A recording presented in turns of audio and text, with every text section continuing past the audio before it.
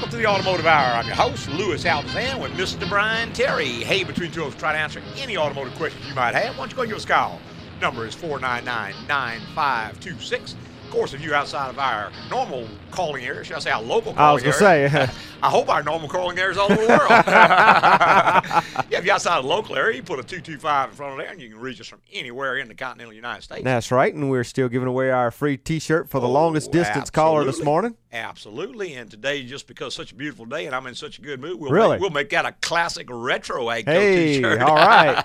The most coveted. The most coveted and most limited, I guess you could say. Yeah. AGCO T-shirt. You just give us a call, let the producer know where it is that you're calling from, and whoever calls in the furthest distance, we will absolutely get that out to you Monday morning, sent to you USPS, and that way it'll come to you right in the mail. That's it. Usually by Wednesday or Thursday, depending on where you're at. Well, and depending on the proficiency of the United States Postal Service. Not saying anything bad about those guys, but sometimes they do a pretty good job. I have seen where we will send it out on Monday and people will email back on Tuesday and say they've received it already. Wow. So good. You got to give them their kudos when they deserve it. You know? Oh, yeah. You can't just bash them all the time. Got to feed old horse some oats every once in a while. You can't just beat him all the time. That's it. Anyway, you go ahead and give us a call. I'm glad to try to help you out and point you in the right direction. I see we've got a caller already. We've got Ken on the line. Good morning, Ken. How are you guys doing this morning? Great, sir. Good morning. I have a 98 Nissan Maxima. It's got about 195,000 miles on it. Recently, I changed one of the coil packs on it because it's gone out. Mm-hmm. I've noticed that when I take off, sometimes it hesitates, but I've also noticed my gas mileage deteriorate over the past year or so to about 16 miles a gallon in the city when it should have got about 18, 19. Yes, sir. So my question is, since the car's that old and the coil packs have never been changed, yes, sir, I'm wondering if I should go ahead and change all those along with the spark plugs, and does it really matter which spark plugs you use? Some Nissan forums, they talk about using these platinum ones that Nissan recommends. Yeah, Ken, a couple of really good questions. They had a lot of trouble with the coils in that engine, and they actually recommend changing all 6. If you read, there's a bulletin from Nissan covering that. They've got an updated coil for it, and I can tell you when one coil fails, the other 5 have fired exactly as many times. So the odds are they'll all be pretty tired. So I would personally go ahead and change all 6, particularly if you're changing one in the back, because if I'm not mistaken, you may have to even take the intake off to get to the back ones on it. And if so, if you could go to that extent, then you might as well change all of them. They are kind of pricey, but they're not that bad. Do you think it'll make a difference in the gas mileage and performance? Well, if the coils are not firing at proper efficiency or if they're cutting out, it definitely will. Now, that's a if. On that car, or 98, you probably can't get misfire counts because it just didn't support that much data. But if you had a lab scope where you could read the pattern and you could see, the answer to the question is going to depend on what's occurring right now.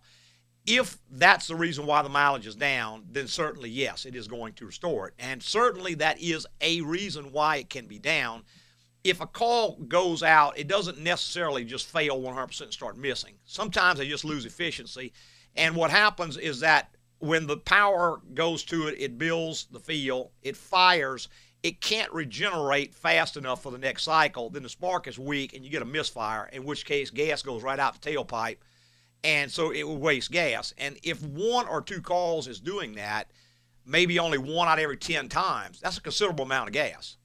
My final question would be this. I noticed on eBay and other places on the web, you can buy for a discount 6 of them at one time for about $150. Yes, sir. Those are junk knockoff calls. Probably came out of China, Ken. I would not waste my time with those. Especially if you got to go through a whole lot to put them in. Yeah. If you got to take the intake off to put them in, I would be going back with what Nissan called for. I would either buy the Nissan coil or at very least from a name brand aftermarket supplier. Somebody like Standard Ignition is a pretty decent coil. I don't think it's quite the standard that the original part was, but we have used them in instances where we couldn't get the original, and they work out. What about going to one of these places, one of these big box automotive parts stores in town? I've got 2 of them I'm thinking of right now. Yeah, don't mention any names, Ken, but for the most part, in my experience, the parts they've got are trash. A lot of times they don't even meet Nissan spec right out of their boxes. It's one of those deals, there's an old saying, you get what you pay for, and I don't think that's so, but you never get more than you pay for. You don't always get what you pay for, but you never get more than you pay for. Auto parts really don't have that much markup in them, contrary to common belief. And if you're buying something significantly cheaper than what the market is, then you are going to get taken some kind of way. Again, what's the name brand you recommend on that? Well, Standard Ignition is an old company that's been around 1,000,000 years, and they are a U.S. company. I'm not going to say they're equal to the Nissan product, but they probably are significantly less expensive. When I say significantly, 20, 30%. And that's maybe a reasonable amount. But when you start seeing stuff 50, 60, 70% cheaper, red flag, man. All right, Standard Ignition. And one more. With regards to the Platinum spark plugs, I would go back with the NGK original equipment plug, Ken. All that other stuff is not going to give you one bit better mileage. It's not going to help one bit. Go back with the original equipment NGK plug that comes in it. You can be far better off. Thank you. All right, man. Thank you. Bye-bye. 499-9526 is the number. If you want to be part of the Automotive Hour, we would love to have you. That's a good topic. And people seem to think that there's a huge markup in auto parts for some reason. And that's really not the case. Right. A shop many times does not buy as cheaply as you buy when you walk into the store. There's not this huge amount of markup that they're marking parts up for the most part. Well, I guess, back up, I guess some of them do. But you're right. For the most part, there's maybe 10 to 20% markup. When you're buying good parts. If you're buying a decent part. Right. And when you see stuff 75% lower than what the market is, there's a reason for that. And anybody can take and duplicate any part, make a knockoff. It's kind of like I was in New York 2 or 3 weeks ago, and they're selling Dooney and Burke purses on the corner for $5. Right. Well, guess what? It falls apart in 2 weeks. You right. know? Made a sweatshop somewhere overseas. Well, yeah. And besides all the moral implications of buying that kind of trash, it just doesn't work. It can damage your car, particularly stuff like a coil where, let's say this thing decides to short out and knocks out the PCM on your car. Right. You're talking $1,200. Yeah, now you do a $1,200 PCM to save $20 on a coil. Right. And we see that pretty much every day because we're on the side of the equation where someone's already tried all this stuff, and now they've got a major problem. They're towing the car to us to straighten out. I'm having to go in, take this junk off, throw it in the trash can, and tell them, look, it's not only that, not only do you still have to buy the original ones, but now you've got this. And not only that, if you have to go through a world of repair and disassembly to get to these parts, right, you want to make sure you're putting good parts back so you don't have to do it again. Well, that's right. Because you're talking a lot of labor to go in and pull an intake just to get to a set of coils. Right. And most people don't consider their labor worth anything because it doesn't cost them anything out of their pocket. Well, but you think about, well, you could be doing something else to right. make money in that time, at very least. Or you could be doing something else, period. Something that you enjoy. Right. instead of that. Yeah. So I'm not saying that everybody is not looking to save money, and there are legitimate avenues to save money. Certainly going by quality name brand parts and doing the work yourself will save you some money. It will. Because you don't have to pay someone else to do it. If you're capable of doing that, if you want to take the time to read and figure out how to do it properly, then God bless you. That is a viable way to save money. But buying junk parts is not a viable way to save money. That is actually going to cost you far more money than what you would have just to go ahead and do it right. Money and time.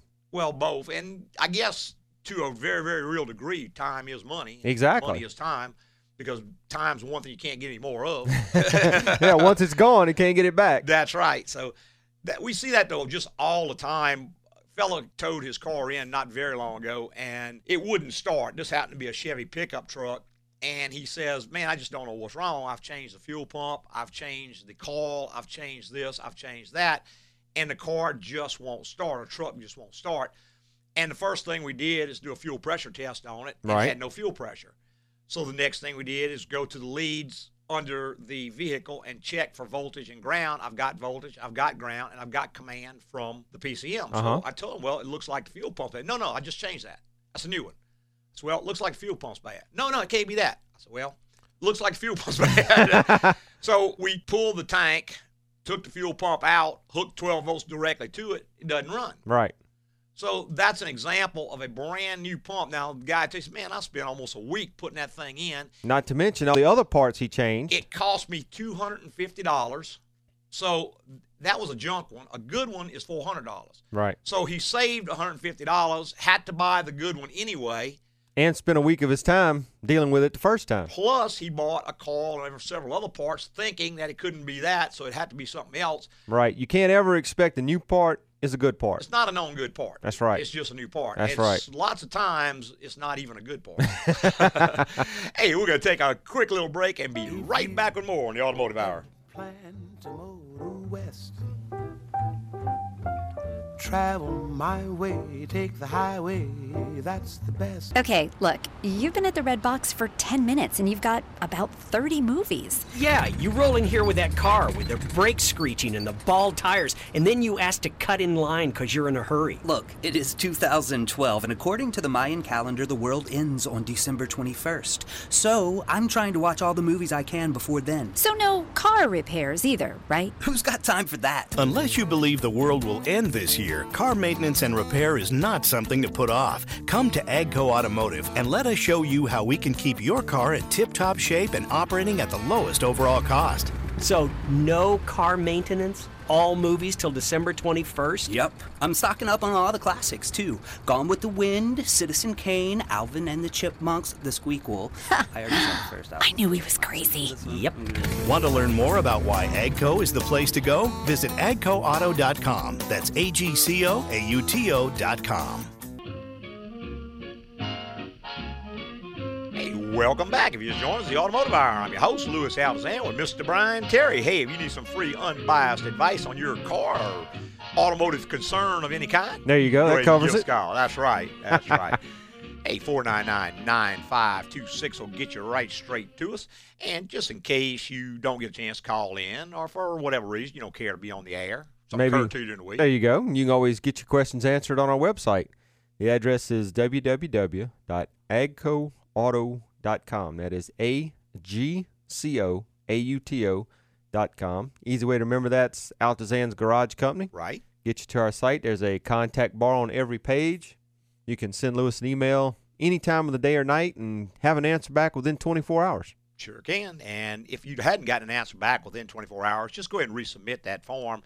Occasionally, cyberspace being what it is, it may be floating around out there somewhere, or you may have actually inadvertently typed in the wrong email address, put a wrong character in there or something, and when I try to send it back, it just bounces back to me. And if I can't figure it out, which most of the time I can't, right, that's pretty much the end of it. So just if you hadn't gotten something back, because I normally will respond. If you catch me in the afternoons after I get home, which is generally about 6 o'clock to about 8, 9 o'clock when I go to bed, I'm normally sitting at the computer, and you can generally get a response back within a few minutes, hour or so at the most.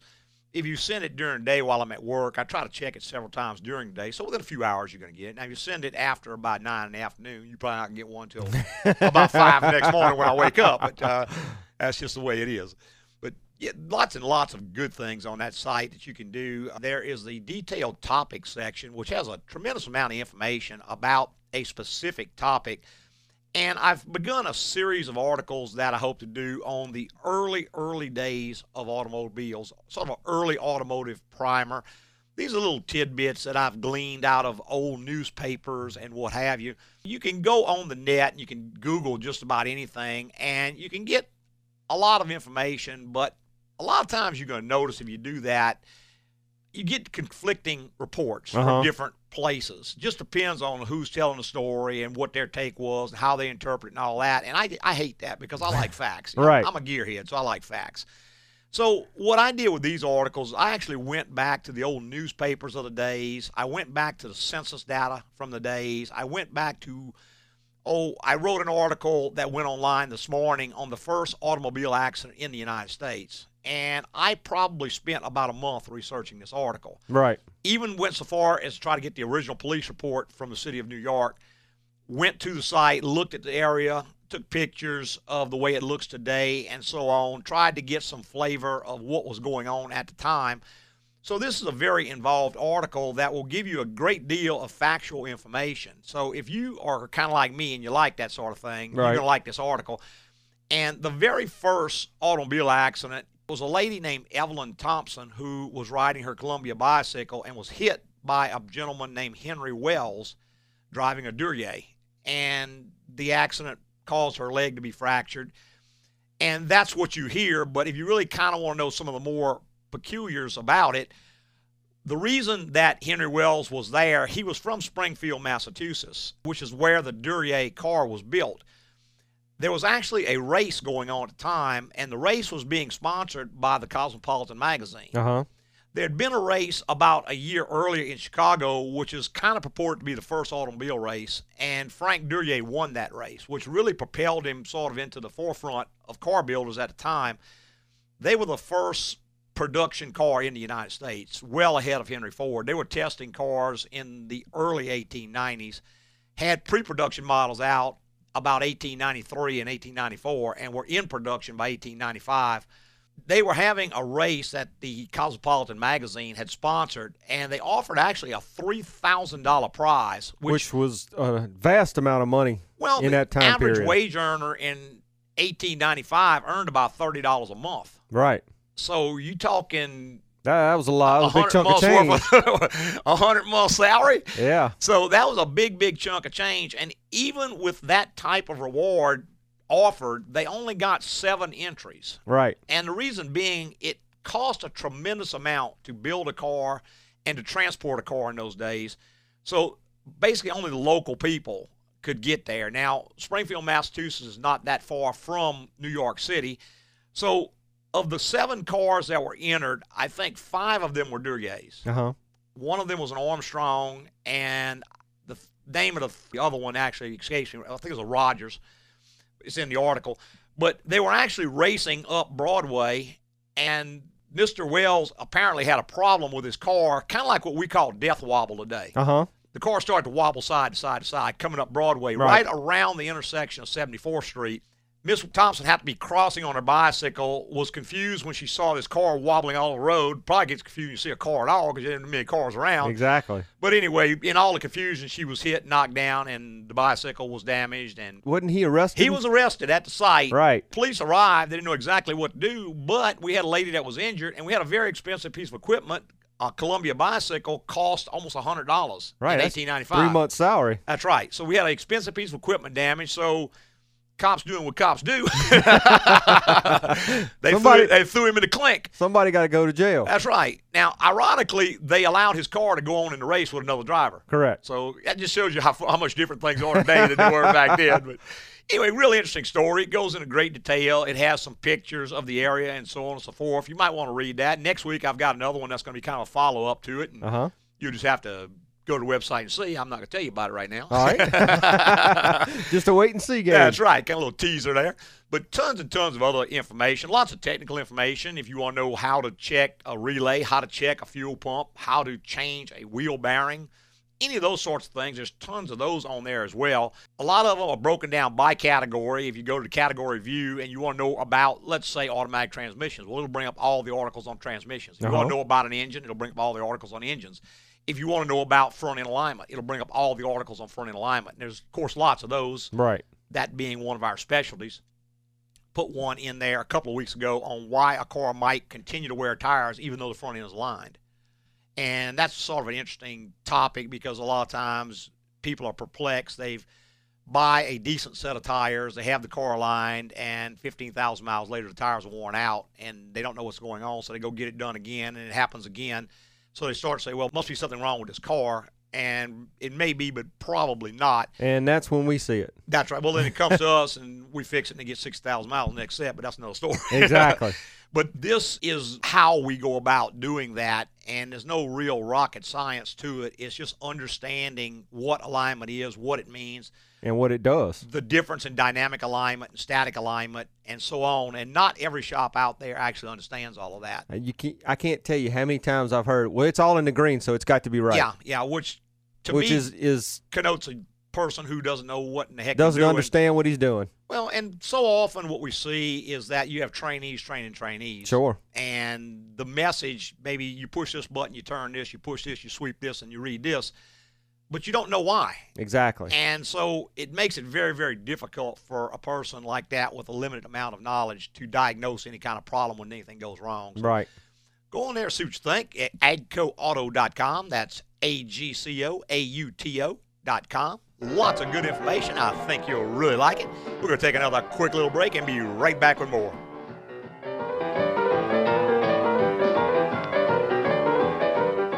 Clint, what's with the huge crate? My 120-inch Platinum 3D TV. Splurging, huh? I'm putting it all on the credit card, and since the Mayan calendar predicts the world ending December 21st, I'll never have to pay it back.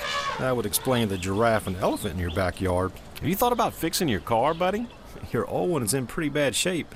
Leaking oil, screeching brakes. My car can make it to December. Plus, I need money to complete my set of life-size Star Wars action figures. Yoda is an expensive one, he is. Unless you believe the world will end this year, car maintenance and repair is not something to put off. Come to AGCO Automotive and let us show you how we can keep your car in tip-top shape and operating at the lowest overall cost. You know, if your car won't run, you can always ride your elephant. Great idea. Let me Google elephant license. Okay, you know I was joking, right? Want to learn more about why AGCO is the place to go? Visit agcoauto.com. That's AGCOAUTO.com. Don't mind it 'cause the man with the whiskers has a lot behind it, but I can't keep punching with Hey, welcome back. If you just joined us, the Automotive Hour. I'm your host, Louis Altazan, with Mr. Brian Terry. Hey, between the two of us, try to answer any automotive questions you might have. Why don't you go give us a call? It's 499-9526. And your questions are a whole lot more interesting than Brian and I sitting here yakking each other. That's for a fact. That is for a fact. So go ahead and give us a call. In case you happen to be outside of our calling area, possibly listening on Stitcher or iHeart or any of the other fine services that rebroadcast this program. There you go. We would certainly appreciate hearing from you. Let us know where you're calling from. If you listen every week or if this is the first time you ever listened. Right. You give us a call. One thing that we get a lot at the shop, fellow was in earlier this week, and he says, I want you to check my vehicle over, tell me anything it needs, any maintenance stuff, and so on. And we were just kind of talking, and he had some of the stuff done already. I said, well, you know, the coolant will be done. Well, I've had that done already. Well, transmission needs, well, I've had that done already. Uh-huh. And I said, how about the cabin filter? And his eyes kind of went blank. He kind of said, glassed over. Yeah, and... cabin filter, what that? And it actually occurred to me that a lot of folks don't realize what a cabin filter is. Right. Or and if their car has one. That's what I was just fixing to say. A lot of vehicles started with a cabin filter and then they've been dropped. Right. So you're not really sure what model of a typical vehicle has a cabin filter or doesn't have a cabin filter. Right. If you don't know about it, it could definitely cause you a lot of trouble. Well, it can, because it can plug up. It can cause your air conditioning to go out. Most of your Japanese cars, I would say, do have the cabin filter. Your domestic cars, some of them have them, some of them don't have it. For instance, the Chevy pickup started using a cabin filter in '99. They used it up till about mid-year 2003, and then they discontinued it because no one was changing them. Exactly. Some of the Ford products have them, some of them don't have. A very, very few Chrysler products have them. Most of them don't have them. But if it's got a cabin filter, basically that is a filter in the air inlet of the air conditioning, sort of like the filter on your air conditioner at home. Uh-huh. It filters air going into the... Right before the blower motor. Right. And real nice feature, but they do get dirty in time, and they do have to be changed. So you probably want to check in your owner's manual or call a shop that you trust and ask them if you have one. If it hasn't been changed, you need to get that swapped out. Some of them are real easy to get to, and some of them are a nightmare. That's right. We're going to talk a little more about that in just a minute, but let's go back to our phone lines. We have Molly on the line. Good morning, Molly. Good morning. How are y'all doing? Doing Good great, morning. ma'am. I love your show. Don't know a lot about cars, but I love listening to y'all. And I do have a question. I have a 2006 Lincoln Zephyr. Uh-huh. Great car, but it's been expensive to maintain. Very expensive. Yes, ma'am. Okay, my problem right now is my oil light is coming on. Now, I've just had the oil changed, and I've checked it. Nothing appears to be wrong with it. 3 weeks ago, I did bring my car to the dealership and had some work done. Yes, ma'am. They had to remove the instrument panel and do something with the evaporator core. Okay. Sensor. Could that be what's triggering my light? It could be. Molly, let me ask you, what does the oil light say? Does it say oil pressure, or does it say oil level, or does it say change the oil? It's just a picture of it's just a little icon of the oil. Like a little oil can type thing? And it's a red light? Yes. It's red? Right. Yeah, that means the oil pressure is inadequate to run the motor, or the car thinks the oil pressure is inadequate to run the motor. And chances are it's a false signal, because if it was a real signal, you'd have a lot of other real bad problems really, really fast. And I just had it all checked out and fixed. So should I just is that something I just need to bring back and have them? Well, it needs to be checked, yes, ma'am. And there's a little component called an oil pressure sender. Not real expensive, but that's the part that screws into the motor that takes the pressure of the oil and turns it into an electrical signal that the computer can understand. Okay. They're kind of bad about going out. And when it goes out, even though you've got pressure, the car doesn't know you've got pressure, so it warns you that, hey, I don't have oil pressure. Since that would burn the motor up, it's trying to warn you. Right. But, it's one of those things, Molly, you can't ignore it because it's kind of like a fire alarm. If you just ignore it because it keeps going off and then one day your house catches fire and you burn up, that's the problem. If you do lose oil pressure, you got to know. So you got to be able to count on that. Generally, if that is the oil pressure sender, which is not going to be that expensive, I want to say about 20 to 30 minutes to change it and probably a $50 to $60 part. So not hugely expensive. Now, if the problem started after the work was done, it's possible they could have knocked the wire off of it or something doing the other work also. Now, do I have to bring it back to the dealership? Oh, absolutely or is that something not. Y'all can fix? Yes, ma'am. We can do that, or any competent shop can do that. You don't ever have to go back to a dealership for anything other than warranty work. Okay. Thank you so much. All righty, ma'am. Thanks for calling. Bye-bye. Bye-bye. 499-9526 is the number. If you want to be part of the automotive hour, we would love to have you. And we have got Johnny on the line. Good morning, Johnny. Morning. How are y'all doing today? Doing great, sir. Good morning. I've got a 1996 Lincoln Town Car with relatively low mileage, about 55,000. Okay. I've noticed in the last couple of months, and of course I don't drive it that often. My wife actually does, but notice it has a little clunk when you in reverse and press the brakes down. And at first I thought, well, it's not a U-joint or something. Check that all out. I didn't check the brakes. That's not the problem. And then I started recognizing that there's slack in the differential, which I found to be a little abnormal for such low mileage. Well, Ford has had some trouble with that. Not so much on the town car. They had a tremendous amount of trouble with that on the pickup trucks, which is kind of the same rear end. And so much so that they actually revised the gear set, went to a different gear that they made available to you, and revised the specification on the oil from 75W90 up to 75-140.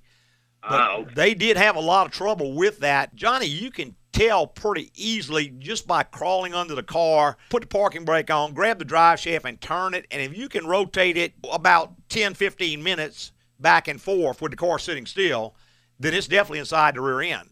It's definitely inside the rear end. I've done that, just like you. Well, that's going to be a problem because if the gears are wearing, you're going to have a bunch of metal floating around in that oil, which is going to get into the bearings, it's going to take them out, and you're going to have a catastrophic failure on your rear end.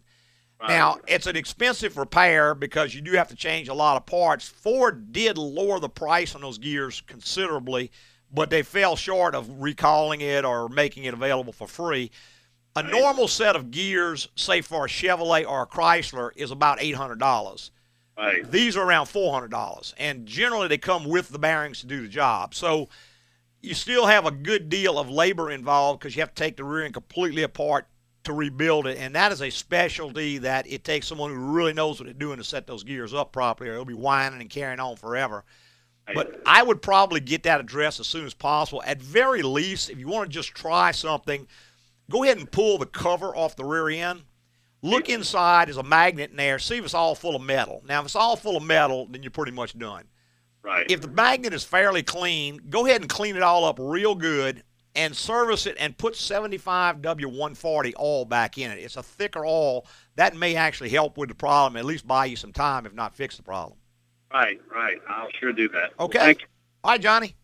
Hey, thanks, man. Bye-bye. 499-9526 is the number. If you want to be part of the automotive hour, we would love to have you. Why don't you go ahead and give us a call? It's 499-9526.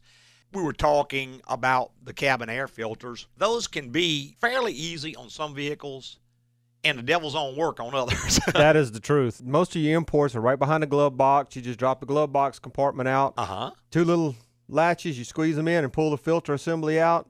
Piece of cake. Something that anybody could do themselves. Remotely handy. Then there's the one on the Buick LeSabre.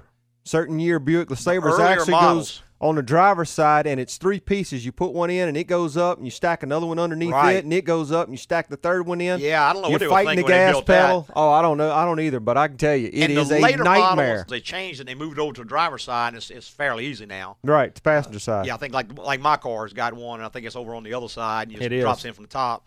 But, yeah, some of those are really, really difficult. But what happens when that cabin filter restricts is that you don't get proper airflow through the evaporator core. And the way an air conditioner works is that a liquid refrigerant enters the evaporator core, flashes off to a gas, and when it flashes to a gas, change of state causes it to absorb energy being heat. So that's how it removes the heat from the car. If you don't get adequate airflow, it may not totally atomize that liquid into a gas. If for any reason liquid goes through the evaporator core, there's one more safety net on the outside called an accumulator. It's going to start to build up in the accumulator. If it overflows the accumulator, let's say it's a cool day out like today and the cabin filter is plugged, if it overflows the accumulator and returns to the compressor, you just bought a compressor and a condenser and an accumulator, right? Because and a whole bunch of other stuff. You were trying to compress a liquid in that compressor, and it is not capable of doing that. No liquid can be compressed, and so it is going to absolutely tear your air conditioning system to pieces. At very best, it's going to strain the devil out of the blower motor because it has to try to draw through this restricted filter, and it'll end up burning up the blower motor and the blower motor resistor. So if you've got one, not every car has one, but if you have one, you need to find out and have it replaced because they get dirty pretty fast. We actually pulled one out the other day you couldn't shine a light through. Yeah, I've seen 15, sometimes 20, 30,000 miles, and they're completely plugged up. So, hey, we're going back to our phone. I've got John online. Good morning, John. Morning, Lewis. How you doing? Doing great, sir. Good morning.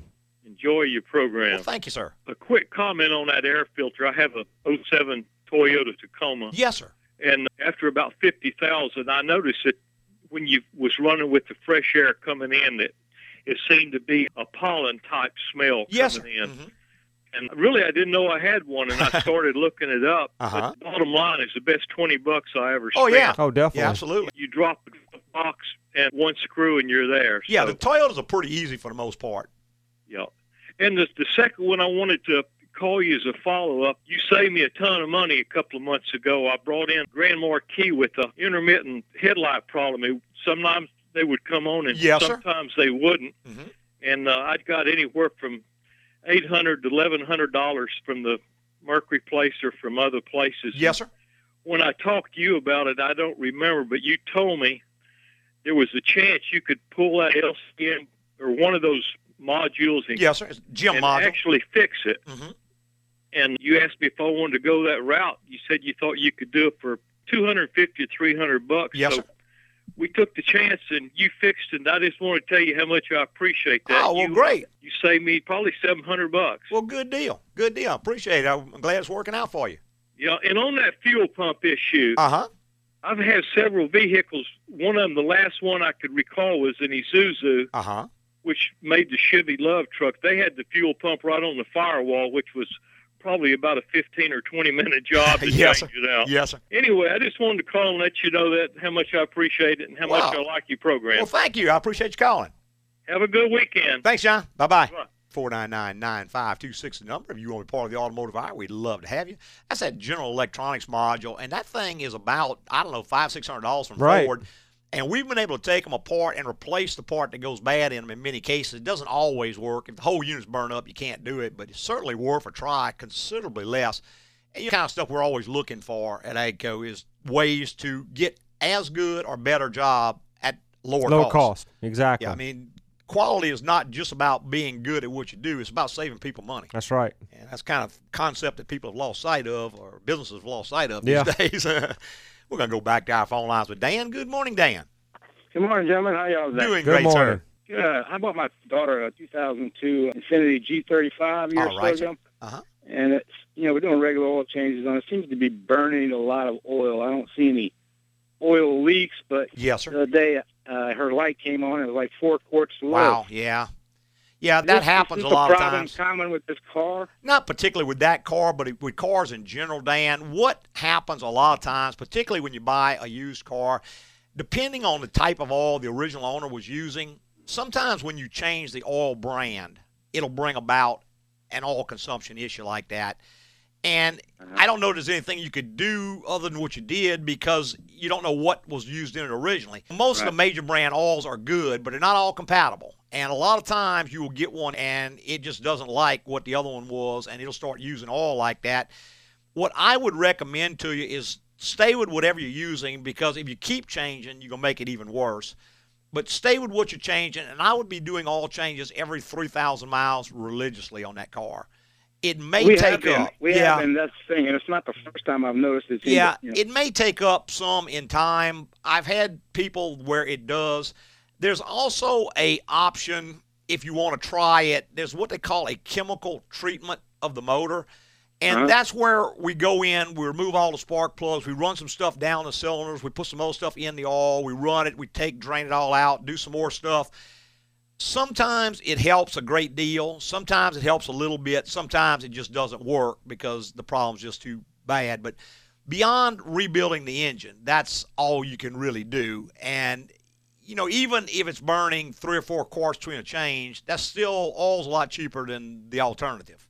Right. Okay, do you think there's any damage done to the engine being that low on oil? Well, yeah, if you keep running low on oil, you will damage the engine eventually. Now, one last thing, Dan, just to check, see if you can find the PCV valve on that car. Right. And pull the hose off the PCV valve and see if there's any oil in that hose. Because it is barely possible that if the valve sticks in the open position, it can suck all right through there and it'll go in and burn it inside the motor. Now, that's a cheap fix, and a lot of times that will help. If nothing else, putting a new PCV valve is going to create a negative pressure in the crankcase, which eases the load on the rings. And the last thing is to be sure you're using the right viscosity of oil. That engine was designed for 5W30. Don't let anybody tell you that heavier weight oil is going to help. It's going to make it worse. It's going to make it a lot worse. Okay. So be sure you're using 5W30 conventional oil. Forget all these high mileage, yeahs. Don't put any kind of additives in it. Just use regular 5W30 motor oil. Change it religiously. Change the PCV valve. Beyond that, the only other option would be if the intake manifold could possibly be leaking, but I don't think it goes into the oil jacket on that car.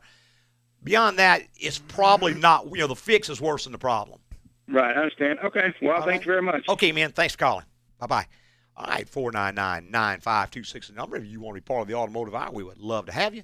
And we have got Dave on the line. Good morning, Dave. Yeah, hey, I got a 04 Dodge Dakota, 3.7, 100,000 miles. All right, sir. My gas mileage just started dropping. The last month, I was getting consistently 15 and 20. Yes, sir. And all of a sudden, it just dropped down to about 12 and 16 on the highway. Yes, sir. Tell you, Dave, the number 1, 2, and 3 thing that caused that.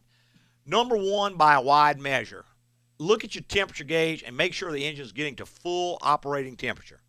Okay. Because if the temperature of the engine drops, like let's say the thermostat is sticking open and it's not getting full operating temperature, it is going to drink gas. Reason being, injection doesn't have a choke. So what it does is that when the engine is cold, it starts to double pulse the injectors to richen the mixture up.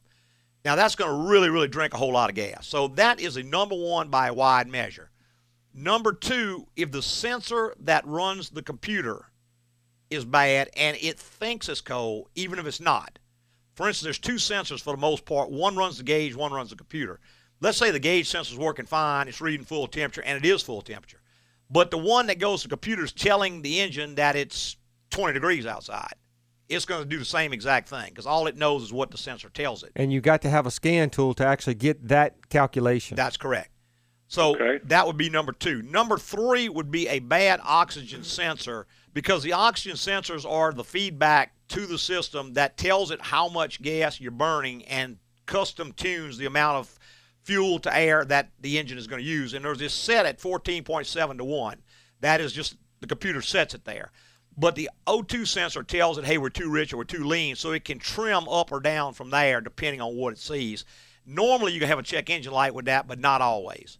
So those are the things that are going to affect gas mileage drastically like you're talking about. Other than that, something like a bad spark plug or a bad plug wire can, but you would also have a misfire that you would notice. And if you didn't mention that, so chances are you're not in anything like that. Well, I'll check that temperature and keep an eye on it. Okay, thank you. Sounds great, man. Thanks, Dave. Bye-bye. 499-9526 the number. We're going to take a quick little break. Glenda, Yogi, hang on. You guys will be straight up after this break.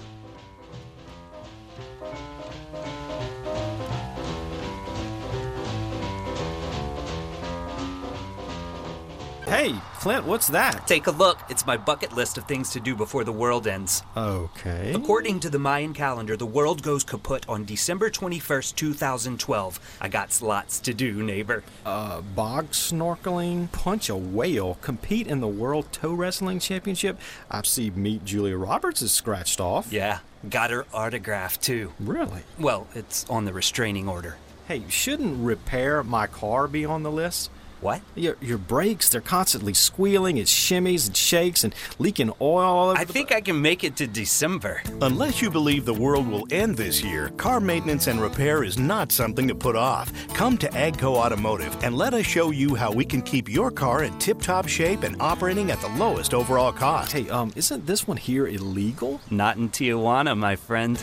Want to learn more about why AGCO is the place to go? Visit agcoauto.com. That's AGCOAUTO.com.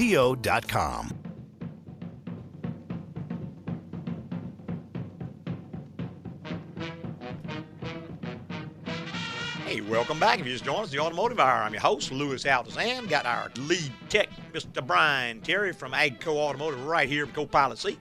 Hey, between two of us, we'll try to answer any automotive questions you might have. Why don't you go and give us a call? It's 499-9526. And we're going to go back to our phone lines with Glenda. Good morning, Glenda. Good morning, guys. How are you? Doing great, ma'am. Great. I have a question. I have a 96 Cadillac SLS. Uh-huh. And on the dash, it flashes service ride control. Yes, what does this mean? That is actually a system that Cadillac used back in that time. Very, very, very complex, and it offered very few benefits to the driver relative to the cost of repair. So what most people elect to do, in fact, Cadillac actually came out with a kit that bypasses that system. So if you want to get the light off, there is a kit that can be installed. It's sort of like a relay and stuff that you install. It comes from Cadillac, and it allows you to bypass the system. Now, to answer your question, because I kind of got ahead of myself, what happens is that it counts the number of cycles that the car makes up and down when you go down the road. Like if you're on a bumpy road, it's counting the number of cycles up and down. I see. And the shock absorbers are trying to keep it from bouncing more than it has to. So what happens is that when the number of cycles up and down exceeds a preset limit, then it kicks that light on. Well, that's a great feature, except that those shock absorbers are about $1,000 a piece. And you got one at each corner. There's four of them on there, plus all the other contending stuff and labor to change it.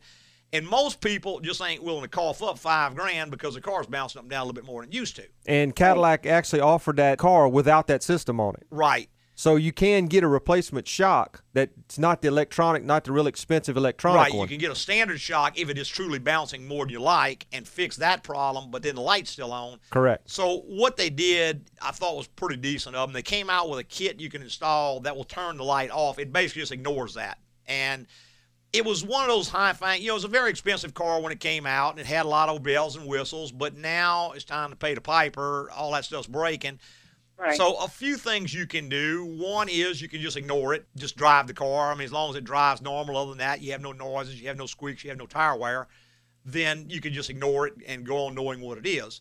Number two, you can have the kit installed and bypass it so that you don't have to worry with it anymore. And, of course, number three, you can go ahead and restore it all back like it was originally. The only disadvantage is just obscenely expensive to do so. Right. I think I'll take option one. Yeah.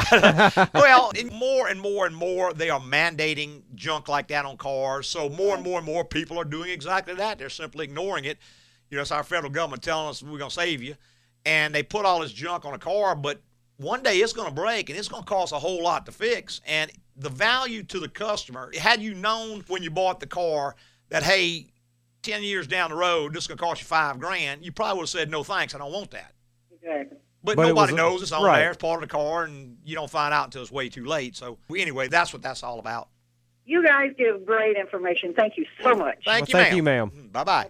499-9526 the number. If you want to be part of the Automotive Hour, we'd love to have you. And we've got Yogi online. Good morning, Yogi. Good morning. Thanks for taking my call. Yes, sir. Good morning.